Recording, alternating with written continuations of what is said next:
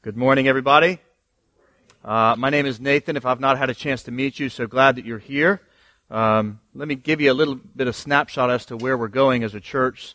It's our practice at Restoration Church to work through books of the Bible, and we're not doing that right now. So what we're doing today is we're going to have a kind of one-off sermon this week, and next week you'll see what that is in just a moment. And then in a couple weeks we're going to start a series on prayer. I often say to people that evangelism and prayer is the boat anchors of the Christian life. So we can always learn how to really love God in prayer. And so that's where we're going to go. But before we begin, let me pray for us as we open up God's Word. Father, we do thank you. Thank you for the hope of Jesus. Thank you for the assurance that is found in His salvation. God, warm us to that. Instruct us in it. We pray in Jesus' name. Amen. Well, one of the most common questions I get, well, first off, you can imagine that I get a lot of questions as a pastor. I especially get a lot of questions as a pastor in Washington, D.C. Because you guys, y'all ask a lot of questions. And that's one of the reasons I love pastoring here. And one of the questions I get most frequently is, what do I do, or how is it I'm supposed to understand someone that maybe took the name of Christian and yet wandered away from the faith? Or, more complicated, what do I do with someone that maybe took the name of Christian and yet their doctrine and their life kind of swerves away from that true gospel? How am I supposed to think about them? What am I supposed to do? Did they lose their salvation? Is that what happened? Right? That seems a plausible answer, doesn't it? I mean, we can think about various things in life that we sort of fell out of love for. I used to love to collect baseball cards, right? I don't love to do that anymore. So I just sort of fell out of love. Is that how it works? I used to date a girl that I understood myself to love before I met my wife. And we broke up and I don't love her anymore. So is that what happens? Is it just that simple when it comes to salvation? Well, the answer to that is no, friends. It's not that simple. Because the reason why it's not that simple is, unlike baseball cards or past girlfriends, salvation, friends, is bound up in the power, the performance, and the promises of God. And so as we will see more in a moment, God's Word promises we who are in Christ that nothing can separate us from His love. We who are in Christ, nothing can separate us from His love. So back to that question that I get most often. What are we to make of the people that swerve from the gospel that once claimed to believe it, or that still do but affirm what God calls sin? That's the question that we're going to answer today. There are massive implications to this question, so we need to think through it carefully. Let me go ahead and tell you now, I'm probably going to frustrate you, because you guys, thankfully, are used to just taking a passage and we work right through it. We're going to work a lot through the book of John, so if you want to go ahead and open up to John 1, we'll spend a lot of time in John, but I'm going to bounce around, just so you know, to some other passages. But that's the question that we're going to answer this morning. And the first thing that I want to call your attention to, before we actually get to the answering the question itself, we're going to do a couple things, because we need to ready ourselves to hear the answer that John will give us. And the first thing I want you to be aware of, and when we're answering this question, what to do with people that swerve, the first thing I want to make you aware of is that the biblical writers are aware of this issue. It's not something that is uncommon to them. In other words, this is not something the Bible didn't see coming, and we're trying to have to figure it out. So Israel, we can think about this just skipping a rock through the Bible. Israel was given God's Word in God's place and with His presence, and only to eventually, where do we find them? Exiled into Babylon, disobedient as God's people as a whole. In the New Testament, we're familiar with Jesus' parable of the soils, the four soils. You remember the first one is the one where they just reject the gospel entirely. The last one is the one that believe. But remember, there's two middle soils, wherein they look like they receive the gospel with joy, only to have the word be choked out. And of course, we know that familiar teaching, which we'll come back to later, Matthew 7, where Jesus addressed the people claiming that He was the Lord and doing works in His name. And yet Jesus said, I never knew you. And of course, that should be common to Jesus. He would have known that because He had it happen to Him Himself in the person of Judas. And then we go into the rest of the New Testament where we think about passages like Titus 1:16, where Paul is writing to a church planter named Titus, and he says to them to be aware of people that profess to know God. This is Titus 1:16. Profess to know God, but they deny Him by their works. And then we also know of 1 Timothy 1:20, where Paul is addressing another disciple of his named Timothy, and he references Alexander and Hymenaeus that, quote, made shipwreck of their faith. And then we can think about that tragic story of Demas, one of Paul's constant traveling companions on the mission field, where he's with him. We see in Colossians giving greeting to the saints, only to see that at the end of Paul's life in 2 Timothy, we find Demas in love with this present world, has deserted me and gone on to Thessalonica. And how can we forget the voluminous warnings to the churches, for the individuals in those churches to wage the good warfare, to keep the faith. The devil prowls around you like waiting to devour you. And then, of course, we have Revelation chapter 2, that terrible, tragic story of the church at Ephesus, where we see that they lost their first love. So the Bible, friends, is replete with examples of people or churches taking the name of Christ, and yet they do not persevere. They don't endure. And yet Jesus says in Matthew 24, verse 13, so clearly, the one who endures to the end will be saved. And so yet again, the Bible sounds a lot like the world we live in. So one of the many reasons I love the Bible is because it sounds like the world I live in. It's sort of chaotic and crazy, and it helps me understand it. And so the reality is, we all have our own kind of versions of this, don't we, in our own lives? We have our own Hymenaeuses and Alexanders and Demases, don't we? People that we know, family members, people that you know that maybe said that they loved Jesus at one point and just went on to deny the gospel. Or people that still claim it, and yet their lives don't match that at all. And so I recognize, friends, that this is personal for a lot of you. This is personal for a lot of you. I recognize this is personal for us as a church, isn't it? It's one of the reasons I chose to preach this, is because we've seen this happen in our own church in recent months. So how are we to understand these things in light of the perfect character of God?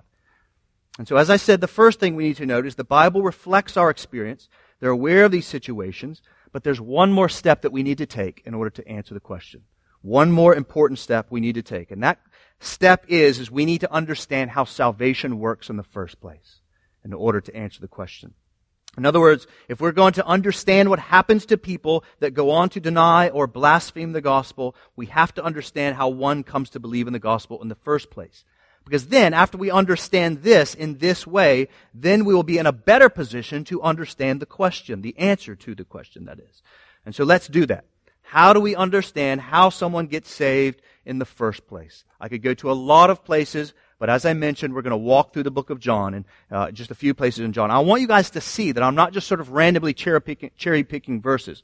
I'm choosing to use John, and I'm going to use a few passages in there so we can see how we should understand someone gets saved, which will then help us to understand the question. So we've said, first off, that the Bible is familiar with these kinds of cases. Secondly, the thing I want you to see is salvation is God-centered and grace-based. Salvation is God-centered and grace-based. So every question regarding things like this, in particular salvation, guys, these are huge questions. And so we have to start with God. We have to start with God. So many people go off the theological rails because they start in the wrong place. They start answering the question in the wrong place. Try to understand Apple without first understanding Steve Jobs, right? So in the same way, we need to understand who God is before we answer the question of salvation, which will eventually get us to understand those that swerve. So if we're going to make sense of those that swerve from the gospel, we have to understand how someone comes to the gospel, which means we have to first understand the God of the gospel. Now this seems obvious, but guys, this is precisely where errant theologies go wrong all the time. They start with man, and then they try to work their way to God. But we have to start with God and go to man. John chapter 1 starts with God. You'll notice the language here is echoing off of Genesis chapter 1. Look at verse 1 of John. In the beginning was the Word, and the Word was with God, and the Word was God. He, notice the word is a he was in the beginning with God. All things were made through Him, and without Him was not anything made that was made. In Him was life, and the life was the light of men.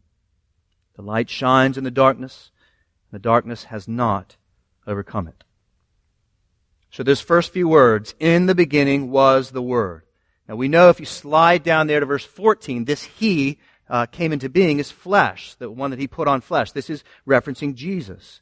Jesus was in the beginning.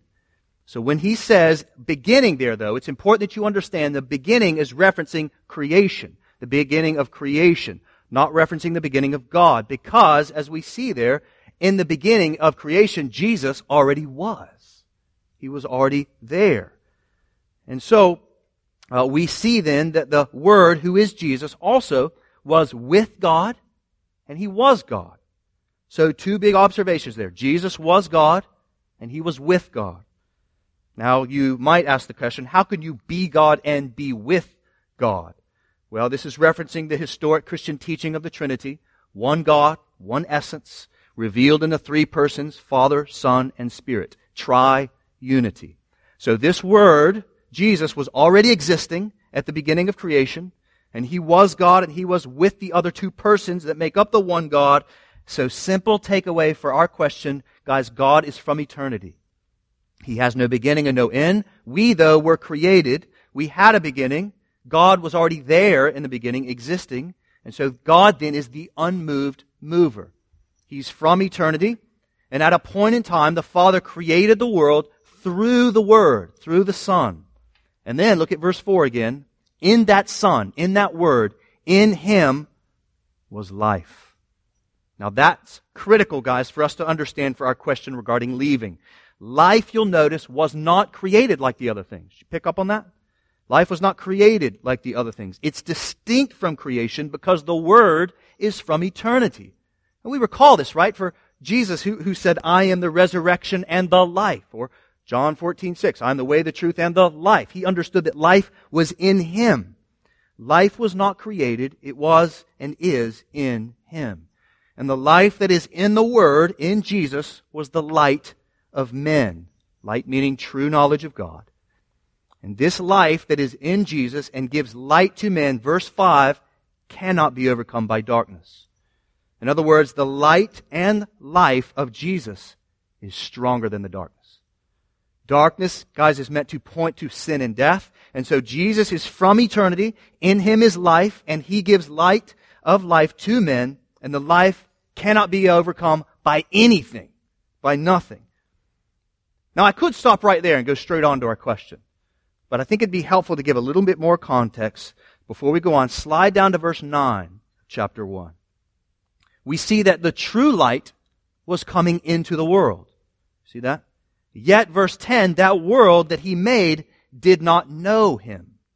And by that, the author means that they were not in fellowship with Him. Verse 11, He came to His own, but His own did not receive Him. His own did not receive Him. Now, His own there is referencing the Israelites.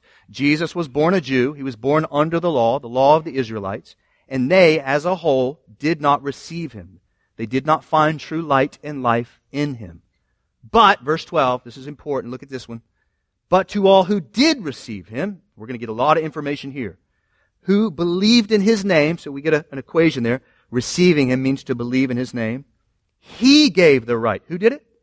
The Word. He gave the right to become children of God. So notice that He gave, the Word gave it, which makes sense, right? Because life is in Him, not in us.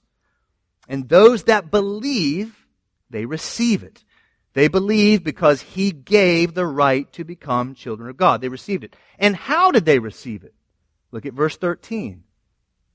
Well, they were born not of blood. So he's going to say three ways in which they didn't receive it, and one way they did. They were born not of blood, nor of the will of flesh, nor the will of man, but they were born, here's the one they are born of God.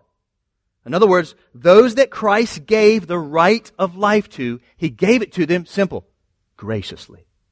He gave it to them 100% gracious.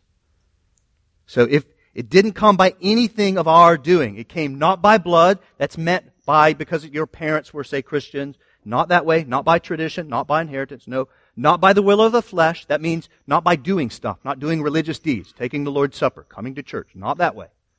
Third, not by the will of man. This is a controversial one in our day. That is to say, we didn't choose it, and then He sort of has to recognize it. It happened because Jesus gave it to us that believe.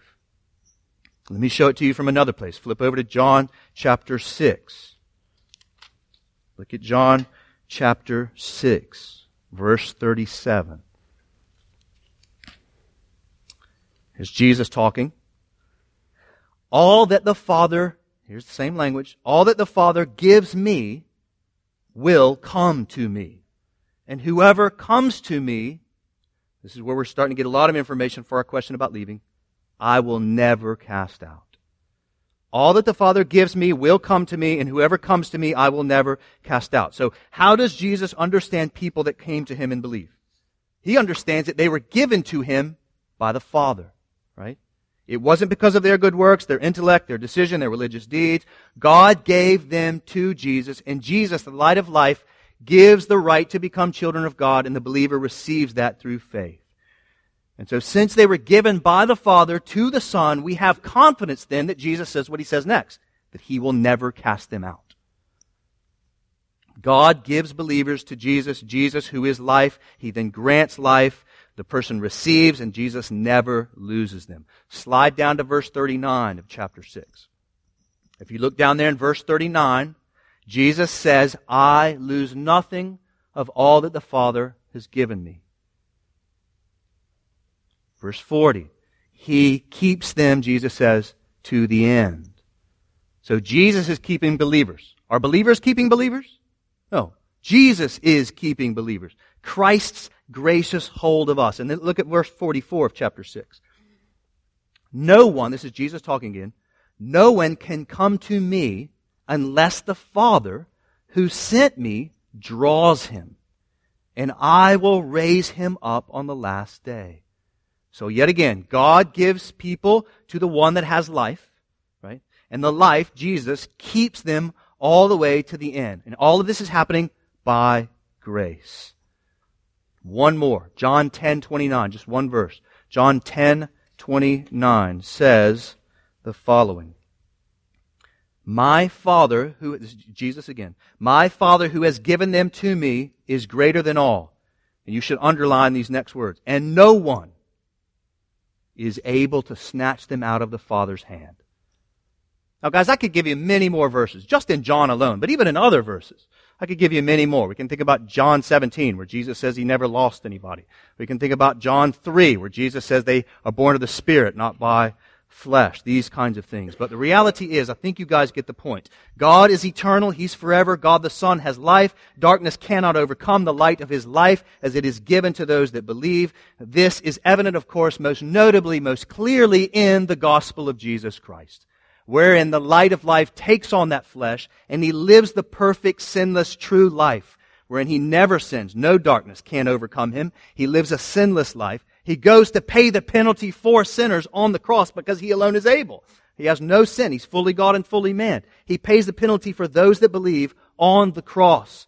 And so as to show that that darkness cannot overcome the light, on the third day, what happens? He resurrects from the grave.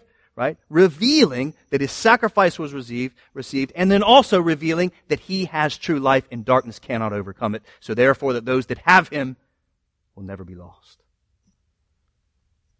Clearly in the gospel. So God the Father is graciously giving those people to them. The Son is giving them that life. And God, why does God have to do it this way? Well, first off, because we're dead in our sins. Right? We're not diseased in our sins. We're dead in our sins. We're dead in our sins. God the Son's keeping us because the darkness cannot overcome the light of Christ. And so, in other words, let me kind of pull all this together. Salvation for sinners like us is God-centered and grace-based. God-centered and grace-based. It is centered on God's work in us that believe by His free, sovereign grace from beginning to end.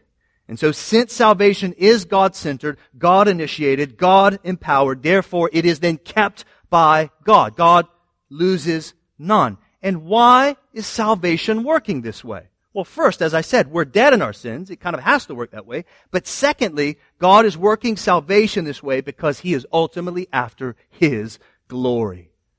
Therefore, salvation from beginning to end is centered on His glorious work in the life of a believer.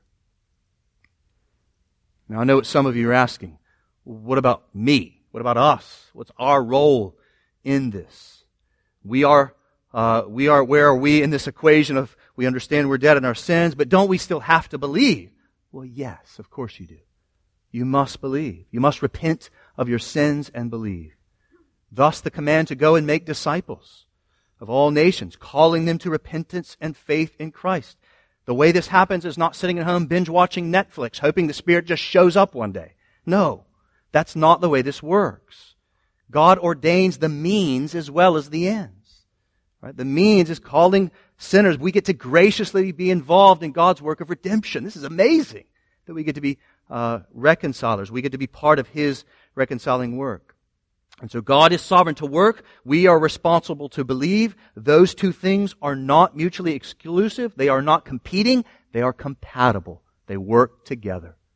C.S. Lewis says it so well. He says, regarding the debate between faith and works, it's like asking which blade of scissors is most important. Right? That's a good way to think about it. Or as Paul says in Philippians 2:13, it is God who works in you, both to will and to work for His good pleasure, which we know from Philippians 1:6. What He began, He will bring to completion. Now you're asking, what does all this have to do with our understanding of those that swerve from the gospel? Well, now that we understand how salvation works, we're now in a better position to understand those that swerve from the gospel. And the best place to do that, the best text to do that is from 1 John chapter 2. That's going to be to the right in your Bibles. I'm always helped by knowing that Hebrews is the good breaker. So you get all of Paul's epistles. They get the longest ones that goes to the shortest one. Then you get Hebrews. And right after Hebrews, that's the great divider of the Pauline epistles. And right after that, you get Peter and then John. Look at 1 John chapter 2. So we've seen so far these things are in the Bible. That is, people leaving, swerving. Secondly, we've seen that salvation is God-centered and grace-based. Thirdly, now we're going to get to our question. Thirdly, leaving means never having.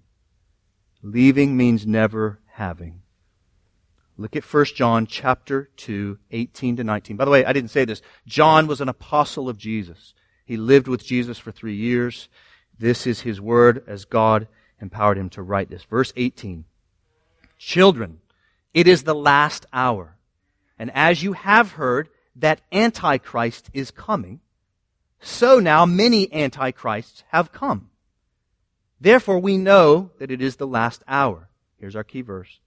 They, that's the antichrists, they went out from us. That's the church of Christ. They went out from us, but they were not of us. For, here's our explanation, for if they had been of us, they would have continued with us. But they went out. Why? Well, that it might become plain that they all are not of us. Now slide down to verse 22. You can see what Antichrist means by John. Antichrist, he says in verse 22, this is the Antichrist, he who denies the Father and the Son. Now I should note, this is important for you to understand. By denial, he doesn't just mean that I just don't think that it's true or whatever the case it means. He does mean that. He does mean that it is, I deny that that's true. But he also means those that say that they love Jesus, but their lives contradict it. He includes that as well. You can see that. I can give you numerous places. This is one of the reasons 1 John exists as a whole. Go back and read it this afternoon. But let me give you one verse to show that that's what John means. Namely, that it includes not just those that deny it by their mouths, but by their lives. Look at 1 John 1:6. It says, if we have fellowship with Him, big miss. If we say we have fellowship with Him. If we say we have fellowship with Him, while we walk in darkness, that's sin, we lie and do not practice the truth. So the antichrists of 1 John 2 are not only those that openly oppose the biblical Jesus and the gospel, it's also those that say that they don't oppose Him, but their lives illustrate that they do. Their lives lie about their confession. They are anti-Christ. They are opposed to Christ, even if they say they aren't. So how are we to understand people like that? How are we to understand people that may be members of good churches or have been members of good churches or people that did all kinds of good works in Jesus' name and then they go on to swerve? Well, John says plainly there in verse 19, they went out that it might become plain that they are all not of us. That language of there means born of, or derived from, or a part of. See, if they were of us, if they had been born of God, they would have continued. And by continued, he means remaining faithful to the gospel. So because, as we saw, the Father gives and the Son then grants the life to become children of God, the Son then keeps them. Therefore, their leaving reveals they were never given to Christ, because darkness cannot overcome the light. The swerving from the truth reveals that they never actually were known by the one that said he was the truth. Now, we referenced this earlier, but I think maybe we're in a better position to think about this verse now. Going back to Matthew 7, you can stay there, I'll have it on the screen for you. Going back to Matthew 7, this is Jesus talking at the end of the Sermon on the Mount. And now that we've understood these things, I think this will be more illustrative to us. And Jesus says, "Not everyone who says to me, 'Lord, Lord,'" so these are people that say Jesus is Lord, "will enter the kingdom of heaven." Well, who will? "But the one who does the will of my Father who is in heaven. On that day, many will say to me, 'Lord, Lord, did we not prophesy in your name, cast out demons in your name, do many mighty works in your name?' And then I will declare to them, 'I never knew you.'" Knowing there means intimacy. "Depart from me, you workers of lawlessness." So John and Jesus obviously agree, friends. There are people who say they believe Jesus is Lord and even do mighty works in His name, but they do not do the will of the Father. That is, their lives don't match their confession. So while they may do some religious things every now and again, take the name of Christ, their lives illustrate that they love the world more than they love the Word. And by the way, you can go back up and see this if you want to look later in Matthew 7. The context, Jesus just got finished talking about the good tree bearing good fruit and the bad tree bearing bad fruit. So Jesus recognizes, as does John, that one could appear to be a tree, even a tree that gives fruit. But in reality, when the time for fruit bearing comes, it bears bad fruit. As opposed to those that has true life, they will produce good fruit when the time comes. Those that swerve, friends, reveal they were never actually saved. Now, these are hard things even still to understand at times, isn't it? We can sometimes see that the fruit is even kind of murky in people. It's hard to tell if they're the real thing or the fake thing. We can think of somebody that maybe was really involved in loving the church, but now they only sort of love the church whenever it's convenient for them. They never really serve the church. They prioritize other things. And so they're here, sort of, but they don't seem to be the same as they maybe once were. Or maybe they claim to love Jesus, then something really hard happened, and they say they still love Jesus, but there's no real fruit to sort of match that. What do we do with that? Well, I think, friends, what John is telling us there in 1 John 2 is to not rush to judgment. Things will become more plain as the trajectory of their lives play out. And the reason for that is, friends, our lives conform to what we love. Our lives conform to whatever it is we love. If the Father gave us to Christ by grace and we trust Him as He holds fast to us, then that love will most certainly persevere because Christ doesn't lose anyone. And we love Him and love our neighbor as ourselves, right? So that will persevere. Therefore, insofar as that person, that real faith is true, their life is going to bend to God as it goes on. But if it isn't real, then as time advances, you'll watch their life bend more towards the things that they actually love. More away from things that they love more than Jesus. So things like money, or a job, or comfort, or a relationship, or hobby, or success, or some praise of man. So we are, friends, what we love, and we become what we love. We are what we love, and we become what we love. Therefore, if we leave the church of Christ, it reveals we have never been born again. But if we do persevere in doctrine and in life, it reveals that we do love God because He first loved us by giving us to His Son. And as time goes on, that ought to be revealed more and more. This is exactly what Paul is saying at the end of his life in 2 Timothy when he says, I fought the good fight, I kept the faith. In other words, he's saying, I got to the end, I really was the real thing. Which begs the question some of you are asking now. Well, Nathan, you said the trajectory of my life will reveal if I'm the real thing, but can I know that now?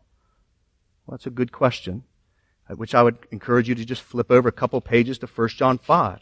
And I think the answer to that is yes. You can know now.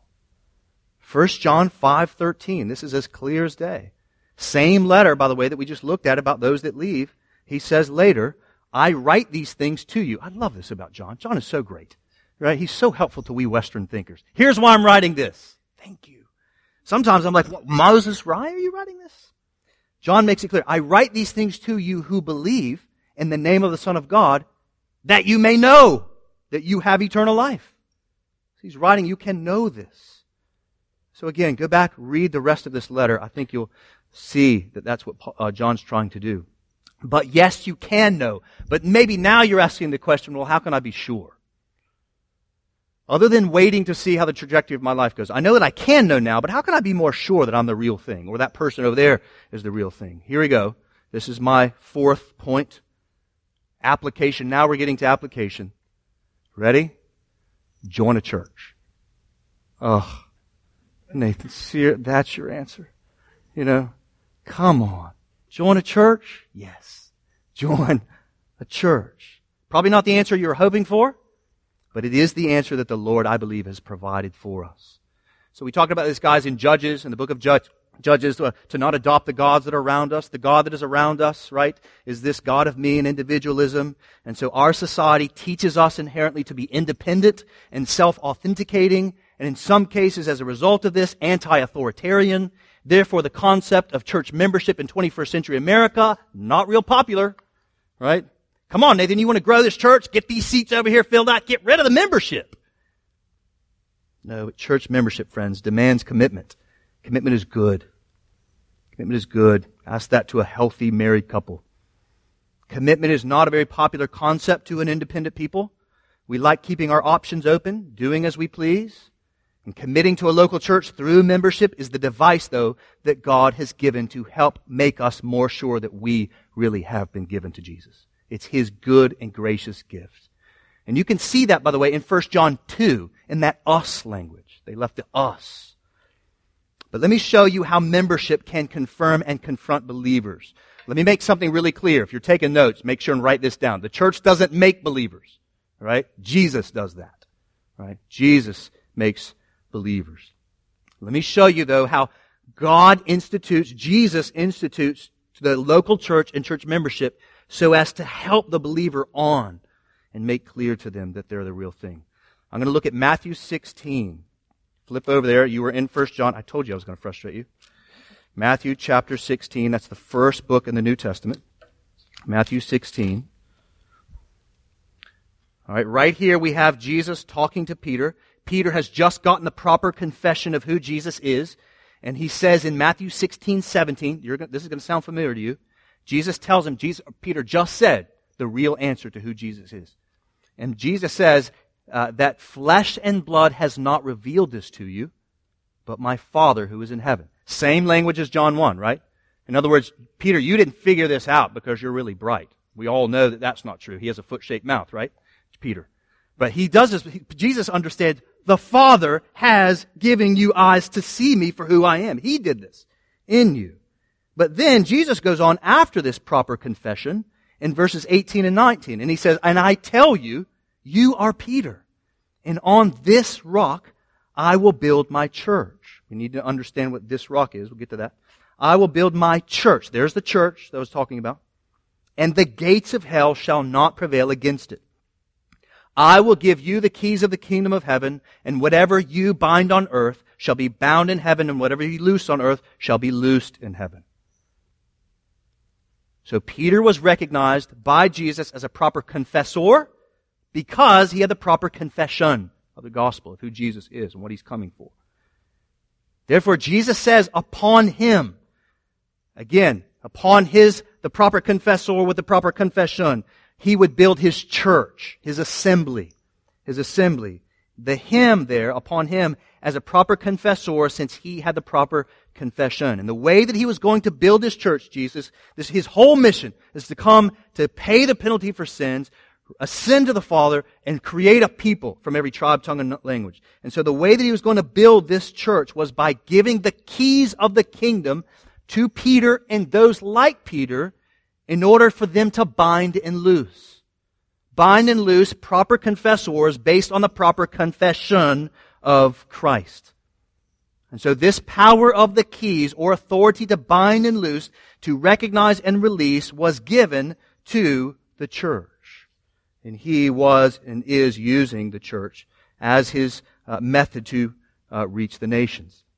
Now you might say, well, Nathan, that word church there is only referencing the universal church, not referencing local churches like this one. Well, that would be true from there. But let me show you how Jesus understands what he's talking about in Matthew 16 matches to local congregations like this. Flip over to Matthew 18, just a few chapters, or just a couple chapters down. You can see that right after this interchange in Matthew 18, when Jesus describes how to deal with someone that takes the name of disciple, yet is swerving or unwilling to repent of their sin and follow Jesus, he says in Matthew 18, it's just one page in my Bible, verse 17, after explaining the process of what to do with this person that's swerving away, an unrepentant sinner, taking the name of the Lord Jesus, he says in verse 17, if he refuses to listen to them, now he's just said, go, one person go, tell them to repent. If they don't, bring 2 or 3 other people along, tell them to repent. And if they don't do that, then he get this. Verse 17. If he refuses to listen to them, this is the word person that's swerving. If he refuses to listen to them, 2 or 3 witnesses, tell it to the who? Church. Tell it to the church. And if he refuses to listen to the church, let him be to you as a Gentile and a tax collector. That means outsider. Truly, I say to you, whatever you bind on earth shall be bound in heaven, and whatever you loose on earth shall be loosed in heaven. That's the same language of Matthew 16. And so that, friends, is the context of that often misquoted verse. This would be in the top 5 verses of most misquoted verses. I'm sure has confused you. Matthew 18:20, wherever 2 or 3 are gathered in my name, there am I among you. Has that confused a good portion of you? Like, I thought Jesus was with us all that love him. Well, he is. See, now maybe you understand what he's saying in Matthew 18:20 is, I'm there among the 2 or 3 that make up a church, and I'm with that decision. That's what he's saying. That's the context. And of course, telling it to the church would not mean every time I found out that, let's say, Joey was walking in unrepentant sin. He's not, just to be clear. All right. I want to make that really clear. I did this at community group on Tuesday. Poor Curtis, wherever you are. He got there. Sorry, Curtis. Yeah, he was the really bad guy. So Joey's the bad guy. It doesn't mean that like, all right, I need to get on a conference call with every church on planet Earth. I want to let everybody know Joey's walking. Are we good to let him go? What? Who? How would you even do that? Jesus is recognizing that this is going to be a known community, a definable community. This is because, guys, Jesus has given the power of the keys of the kingdom to bind and loose those that claim to be citizens of the kingdom. He's given that to the local church. The authority of the keys is not given to isolated individuals. In other words, I can't go and discipline Joey on my own. Who am I? But to 2 or 3 confessors who are holding fast to the proper confession. How? By the grace of God. I think pastor, author Michael Lawrence sums this teaching up well in his little book on conversion when he says this. He says, quote, Jesus did not leave behind a crowd of self-affirming individuals and one-time decision makers. Rather, he left behind a church with authority to baptize and give the Lord's Supper, which is another way of saying he left behind something we call church membership.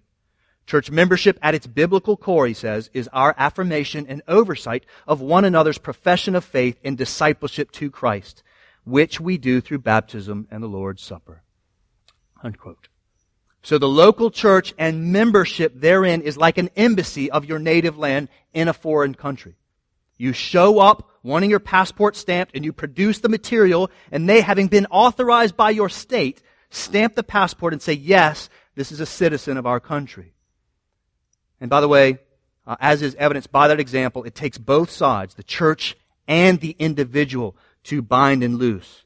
You're not a member of a church just because you've deemed it on your own any more than someone might deem themselves an American citizen because they live here and like living here, right? It takes the state and the person to sort of work that process through. Or any more than you can say that you're married to someone that you've been on a date 2 or 3 times with. Right? So I'm married to her, and the other person, they might like you, but they still need to say, no, I'm going to commit to them. It takes both sides to make sure that you are both in agreement. And so it is with the church. The church is Jesus' agent to exercise the authority of binding and loosing citizens of the kingdom of God, helping make more clear who the citizens are. And when they start swerving, they can help check them. There's a process in place in the church to do that, where there is not outside the church.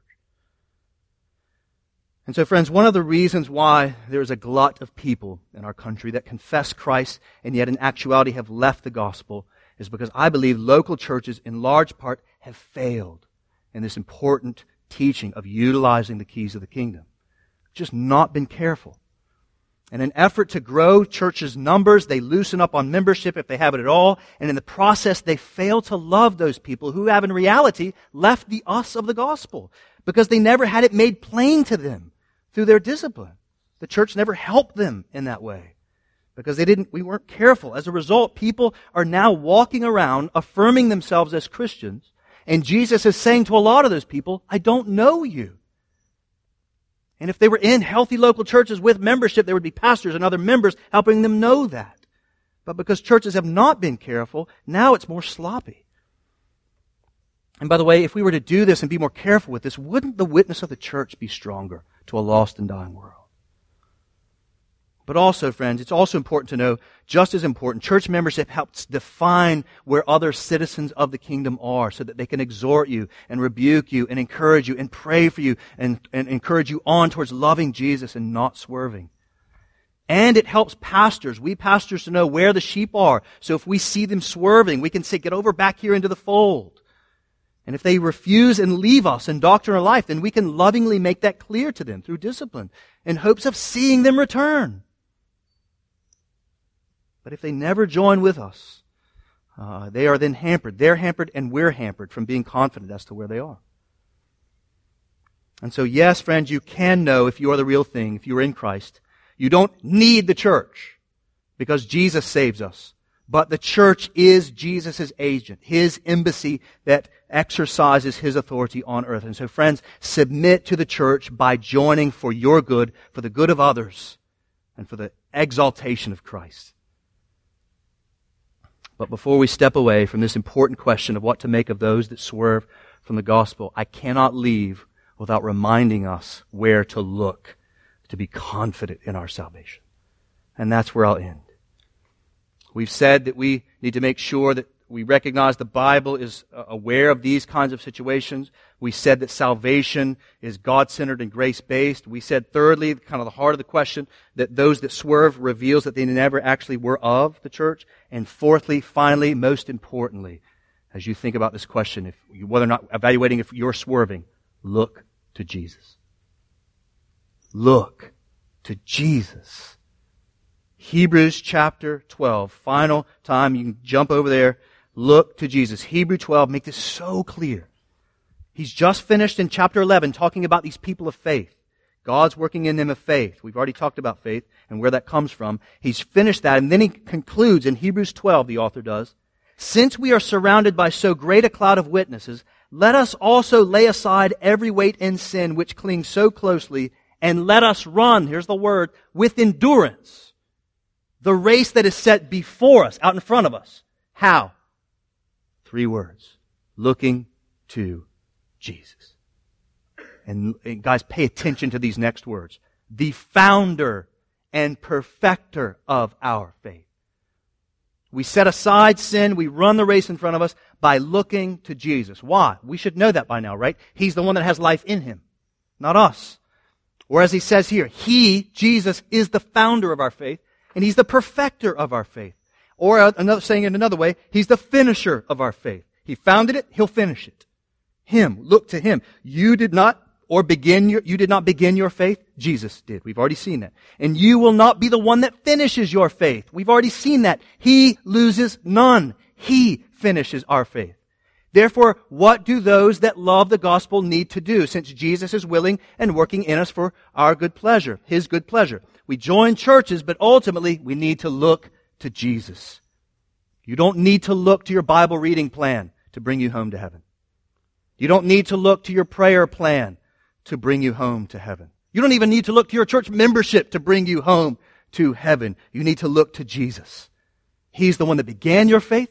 He's the one that will finish your faith. And so lay aside sin and look to Jesus.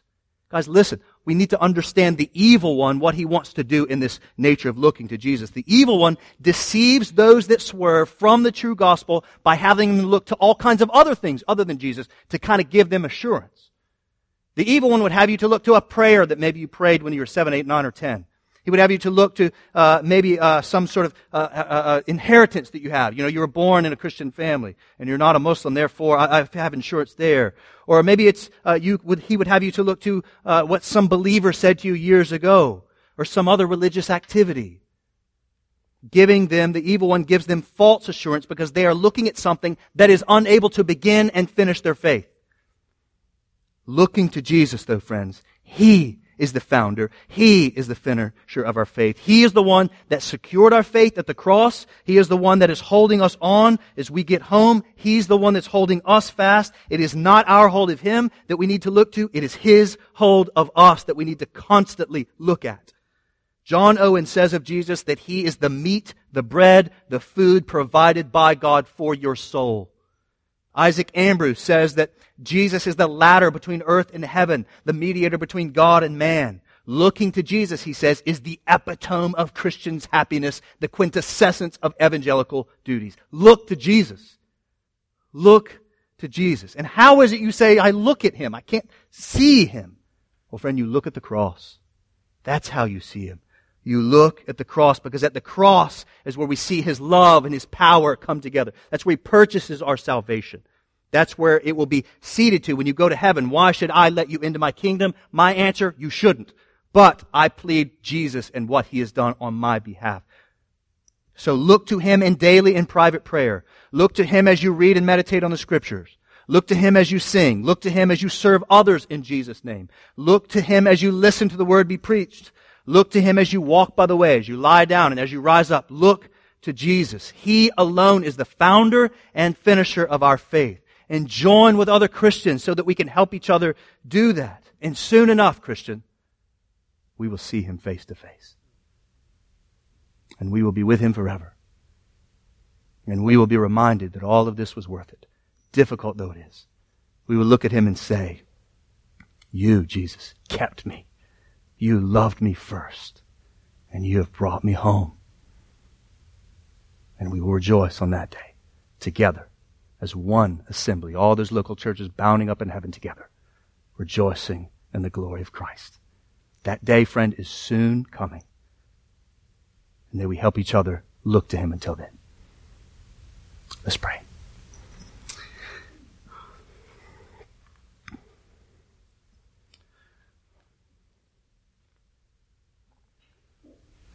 Lord Jesus, we agree. We are dead in our sins. You have life in You. And by the grace of You, Father, You have given us to Jesus through faith. And oh, Jesus, what joy it is to know that You secured our salvation at the cross, and what joy it is to know that You will keep us to the end.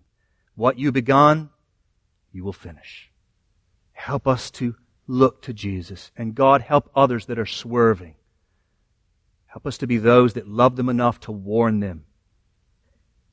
And may we as a church be the people that bind it loose carefully so as to make clear where Your people are. Lovingly serving them in that way. Oh, Jesus, thank You for such assurance. May we look to You all of our days. Even now, as we take this meal, that's what we do. We look to You. May we not look to ourselves. And may we not swerve, but trust You. We pray in Your name. Amen.